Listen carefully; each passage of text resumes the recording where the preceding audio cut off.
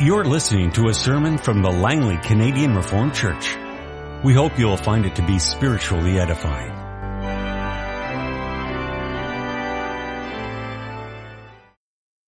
We've pretty well come to the end of our mini-series on God's dealings with King Jeroboam. We're going to read together then 1 Kings chapter 14, verses 1 to 20, which is also the text for this morning's sermon.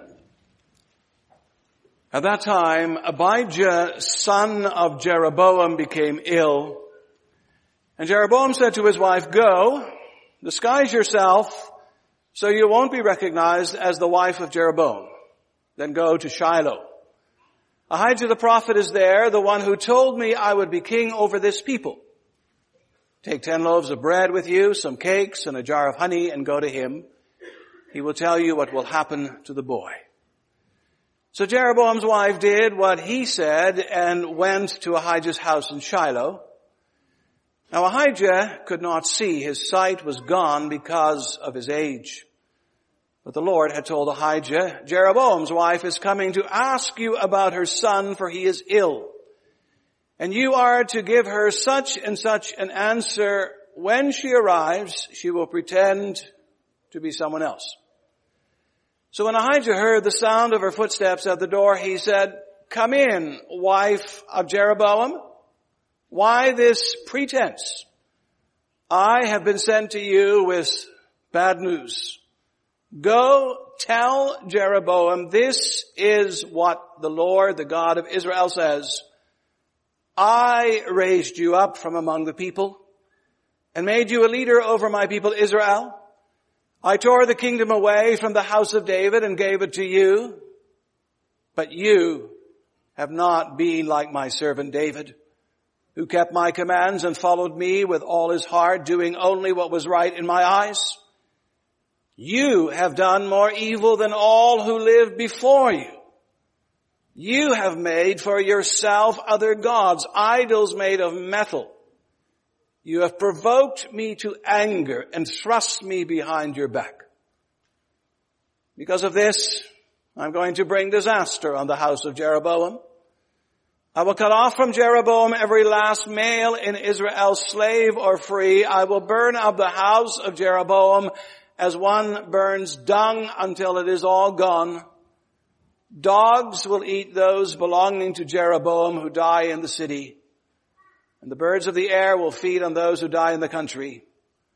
The Lord has spoken. As for you, go back home. When you set foot in your city, the boy will die. All Israel will mourn for him and bury him. He is the only one belonging to Jeroboam who will be buried, because he is the only one in the house of Jeroboam in whom the Lord, the God of Israel, has found anything good. The Lord will raise up for himself a king over Israel who will cut off the family of Jeroboam. This is the day. What? Yes, even now. And the Lord will strike Israel so that it will be like a reed swaying in the water. He will uproot Israel from this good land that he gave to their forefathers and scatter them beyond the river, because they provoked the Lord to anger by making Asherah poles. And he will give Israel up because of the sins Jeroboam has committed and has caused Israel to commit. Then Jeroboam's wife got up and left and went to Tirzah. As soon as she stepped over the threshold of the house, the boy died. They buried him, and all Israel mourned for him, as the Lord had said through his servant the prophet Ahijah. The other events of Jeroboam's reign, his wars and how he ruled, are written in the book of the annals of the king of Israel. He reigned for 22 years and then rested with his fathers. And Nadab, his son, succeeded him as king. Beloved congregation of our Lord and our Savior Jesus Christ, it can be said that leadership is a most important, if not, one might even add, a most dangerous thing. It has all sorts of implications. It sets all kinds of directions. It can often result in either success or failure. And to illustrate, for example, think back to the 1860s, what would the United States of America be like today without the determined leadership of President Abraham Lincoln yesterday? I dare say that instead of North America being a continent composed of two countries, namely the United States and Canada, we might well be a continent made up of many, many countries. Had Lincoln not stood up for the Union, endless fragmentation would surely have been the result.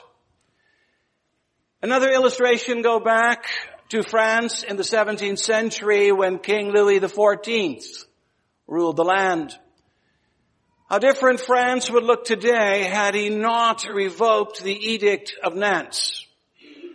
For that edict of 1685 stripped all the Protestants or Huguenots in France of their rights and freedoms and resulted in a mass exodus. And overnight the country lost most of its craftsmen, was deprived of a good part of its middle class, and suffered economic decline. France's loss became North America's gain. And so you can see, and you can cite many other illustrations, that leadership has consequences. Sometimes they can be good, at other times they can be bad. And of course, what applies to countries applies to companies, to churches, to families, and to so many other social structures as well. Good leadership is a blessing. Bad leadership is more often nothing else than a curse. Stable leadership bears fruit. Wonky leadership leads to casualties. Honest leadership promotes. Crooked leadership destroys. Well, beloved, all of that is evident not just in life, but also in our text of this morning. We've been busy of late with the Lord God and His dealings with King Jeroboam of Israel. And now we've come to the last sad chapter devoted to that particular subject. And it's all a rather distressing, depressing kind of business. You could say it's all about leadership derailed, gone awry, hitting a brick wall. And so I preach to you this morning on the theme deception. We're first of all going to look at a desperate strategy. Secondly, at a brutal response. And finally, at a certain judgment. Well, beloved, we turn our attention this morning to the first part of 1 Kings 14. And we have to admit, first off, that we do not really know the exact time. We do not know precisely when this particular incident described in our text occurred. Later we are told that Jeroboam reigned for 22 years. So during some of those years it took place. Most likely, but that's my guess, it was closer to the middle or beginning than it was to the end of those years. In any case, notice this particular chapter of Holy Writ opens with an illness. Abijah, the son of Jeroboam, turns ill, and his illness is serious. It even attracts the attention of King Jeroboam himself and calls for him to make a certain decision. Jeroboam decides to send his wife to Ahijah the prophet. Please note in our text we have Abijah and we have Ahijah. We have Abijah the son and we have Ahijah the prophet. And please note too, and you can come to your own conclusions on that, Jeroboam's wife remains nameless. We do not know who she is. So there's a fair bit here that we do not know, that the Holy Spirit has chosen not to reveal to us, probably because it's not really all that important. But be that as it may, Jeroboam instructs his wife to visit the prophet. And you might ask, why her and not him? Well, the answer is simple, and you can read about it in these previous chapters. relations between them have become rather sour. For you may recall that Ahijah had informed Jeroboam originally that he was going to be king of Israel. And he had urged Jeroboam to rule in the style of King David. And finally, Ahijah had promised Jeroboam that if he ruled well and faithfully, the Lord would build and create for him a dynasty. But all of that was back in chapter 11. And between chapter 11 and 14, a lot has taken place. The kingdom has been divided into 2 and 10. King Rehoboam received 2 tribes, or scripture often says just 1 tribe because the one completely dominated the other. Jeroboam had received the other 10 tribes. And of course, Ahijah knew that all of this was going to happen by the word of the Lord. But what he did not know was that Jeroboam would almost immediately begin to lead the nation of the 10 tribes astray. In quick order, he sets up 2 cult centers, one in Bethel and one in Dan. He makes and he erects 2 golden calves, one in each place, and he appoints and anoints a special priesthood. He thus sets up his own pseudo-Judaic religion. And notice God is not pleased. And indeed, his displeasure came out rather dramatically in chapter 13. You remember in the sending of the man of God, in that chapter which deals with the withered hand of the king, the prophecy and the death of the man of God, the immobilized donkey and the paralyzed lion, and as well as the old prophet's confirmation. All of these things testify to the fact that God was greatly put out with Jeroboam. So the king knows by now that if he wants a good word from the Lord, he needs to be careful. And he also needs to be generous, apparently, hence the 10 loaves, some cakes, and a jar of oil or honey. And so he sends his wife instead, and note, for double measure, he has her disguise herself. Just in case the prophet sees who she is, recognizes her, and that this sours the prediction about the well-being and welfare of his son, he takes this extra step. You see, he does everything he can to squeeze some good news out of Ahijah, the prophet. But then also take note, for all of these precautions, our text suddenly indicates are rather useless.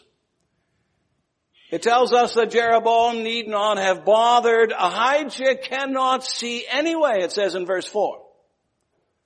Old age has robbed him of his sight. He can't see Jeroboam. He can't see Jeroboam's wife.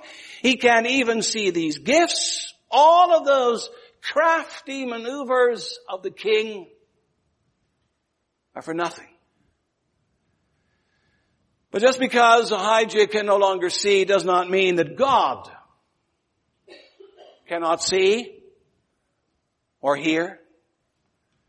Verse 5 states, but the Lord had told Ahijah, Jeroboam's wife is coming to ask you about her son, for he is ill, and you are to give her such and such an answer. When she arrives, she will pretend to be someone else.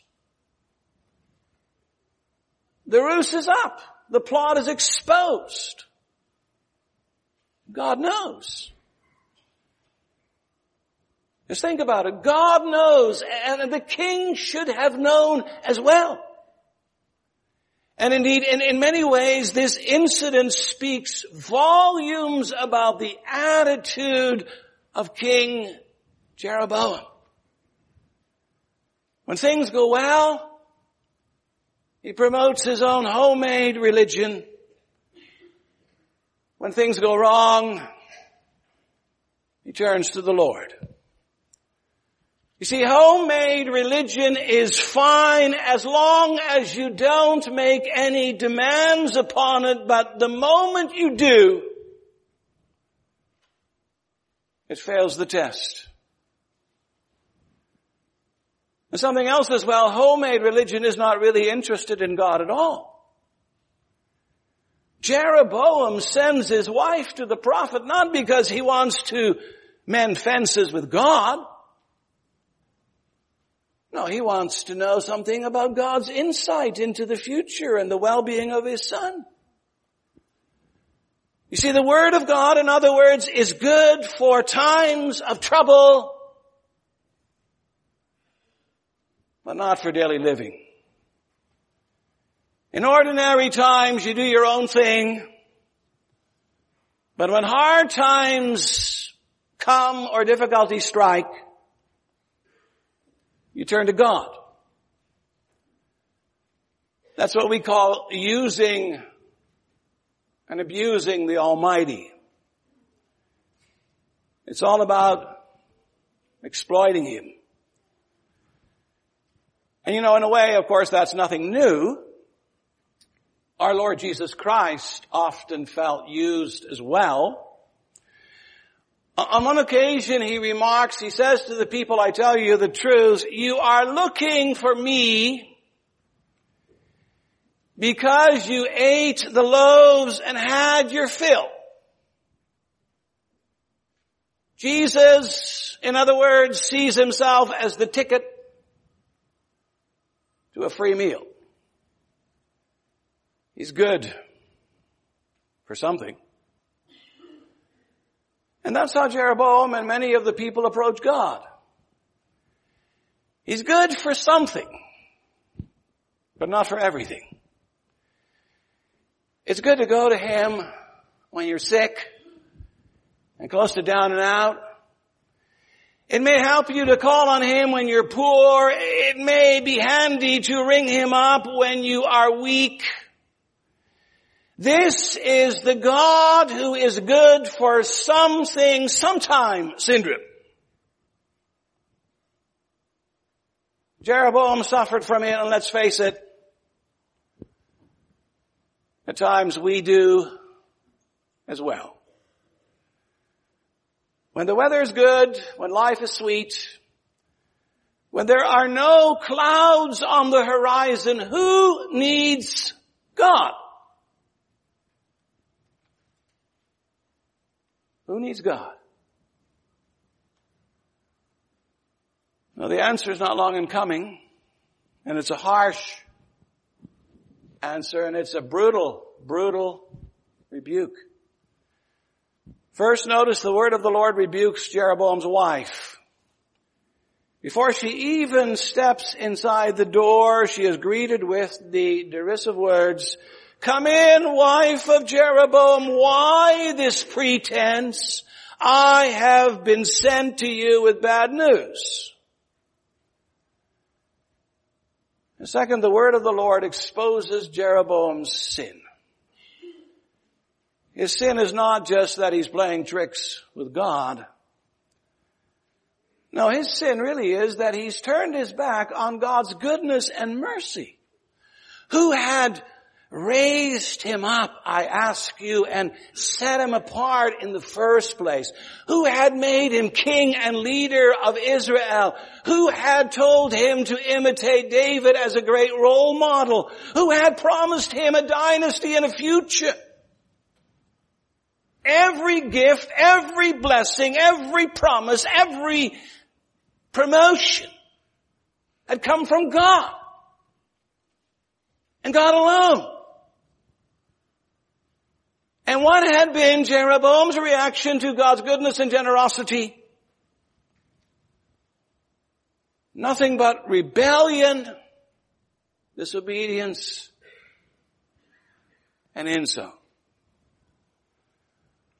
Over against God's words, I raised you up and I give you this kingdom, stand the words, but you have not been like my servant David. You have done more evil than all who lived before you. You have made for yourself other gods. You have provoked me to anger. Jeroboam's done more than simply ignore God's will. Turned a blind eye to it and gone his own way. No, he's insulted and attacked the Lord.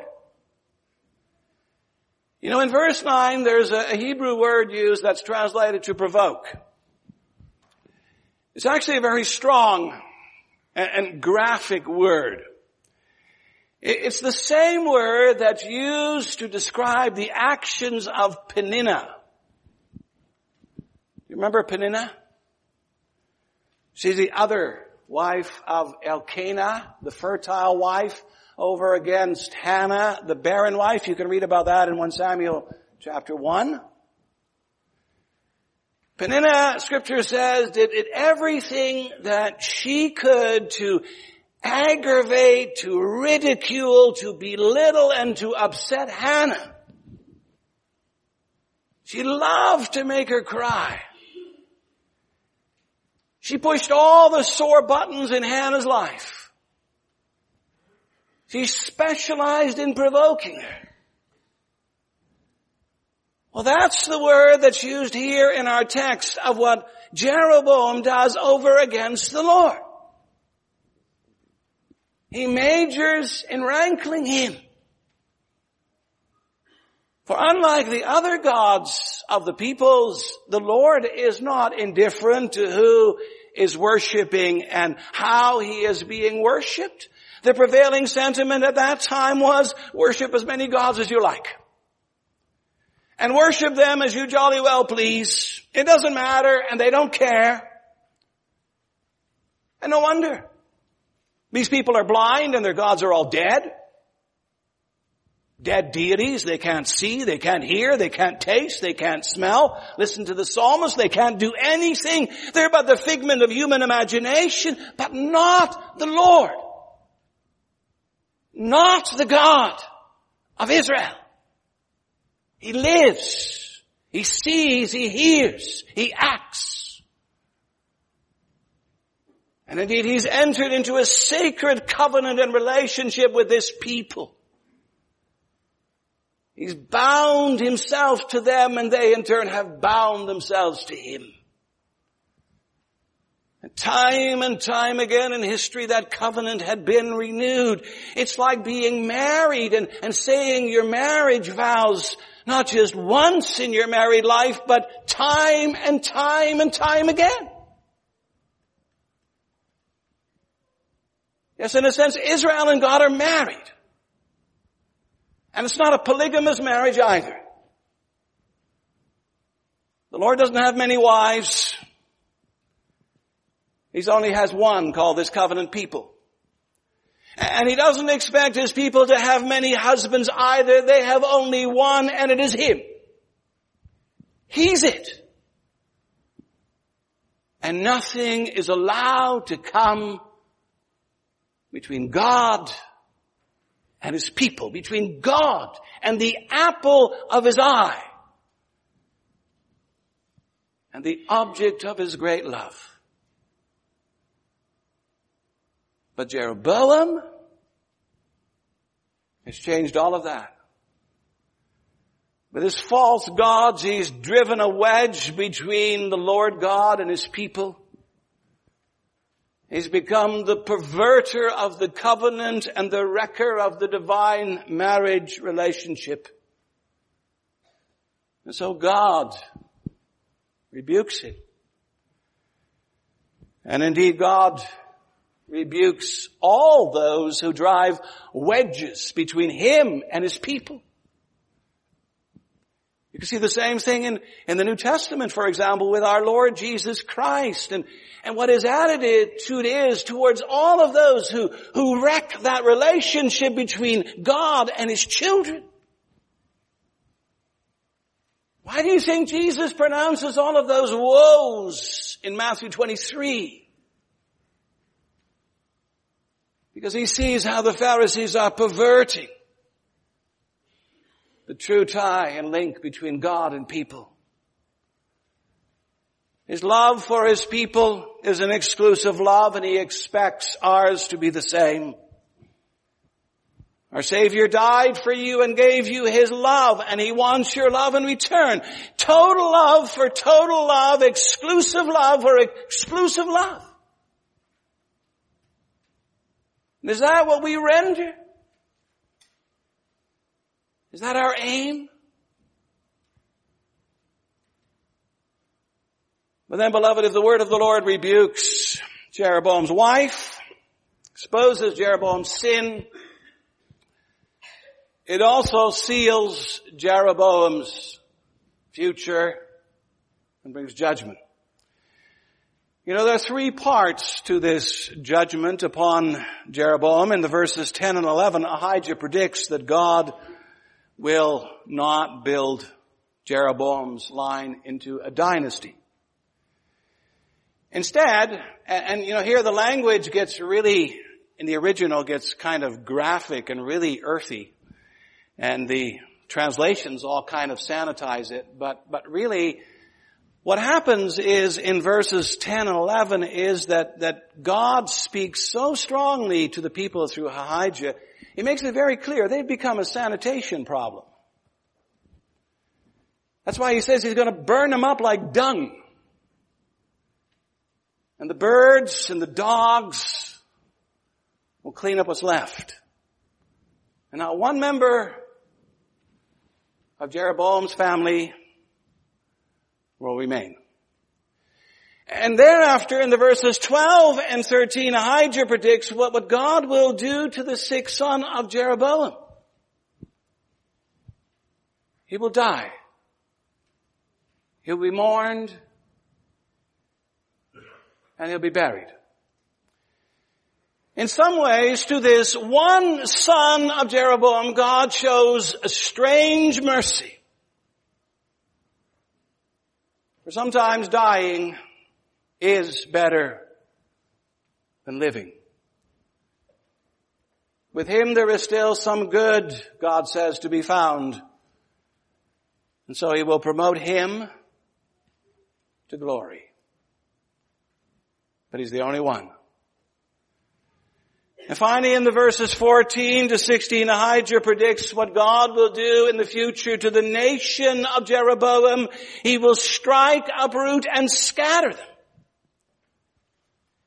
He will give them up because of the sins Jeroboam has committed and caused Israel to commit. And so you begin to see it, don't you, beloved, how bad leadership leads to bad results, how it has consequences. Idolatrous leadership has grave consequences. Jeroboam's wife trudges home, and no doubt every step back was torture. And no sooner did she arrive home and her son died, and Israel mourned. Yes, there are consequences here. Consequences to take note of. Consequences also for us to take note of. You know, there is a sense in life in which you reap what you sow. If you live dishonestly, you'll die dishonestly. If you don't love your children and embrace them and in mercy and goodness and care, you will reap another reward. It'll be entirely negative. Our deeds have a way of following us. Also our deeds of leadership, especially.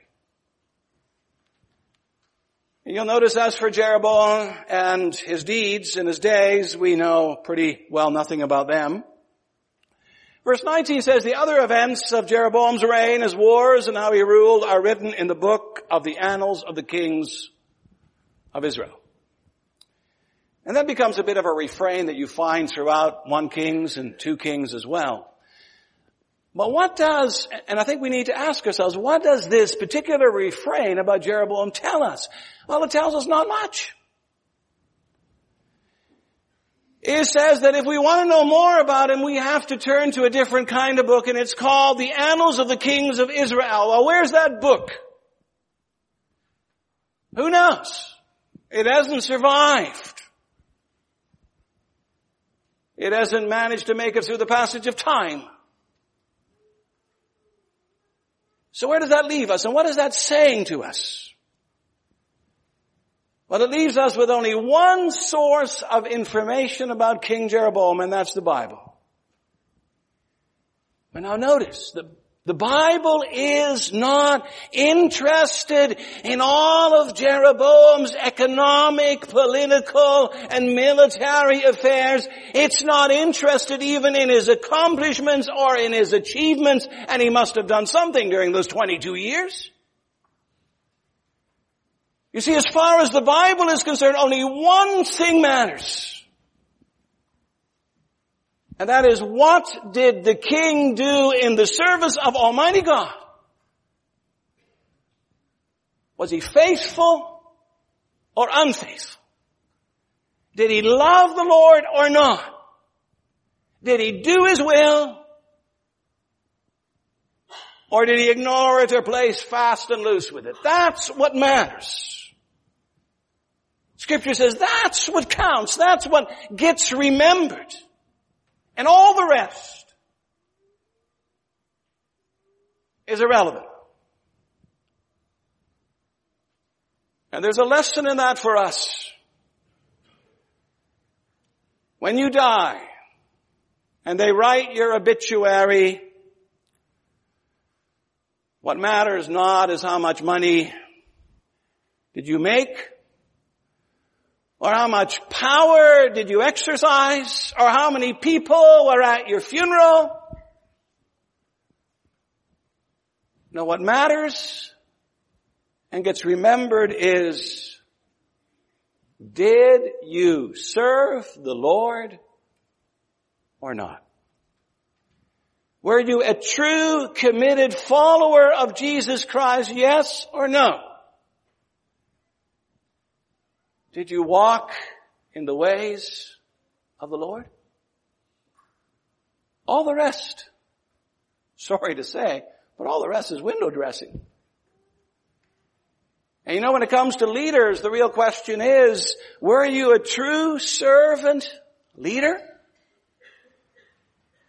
Were you a good leader in your home, in your marriage, in your family, in your church, in your company, in your country? Yes or no? Amen. This has been a sermon from the Langley Canadian Reformed Church. For more information, please visit us on the web at www.langleycanrc.org.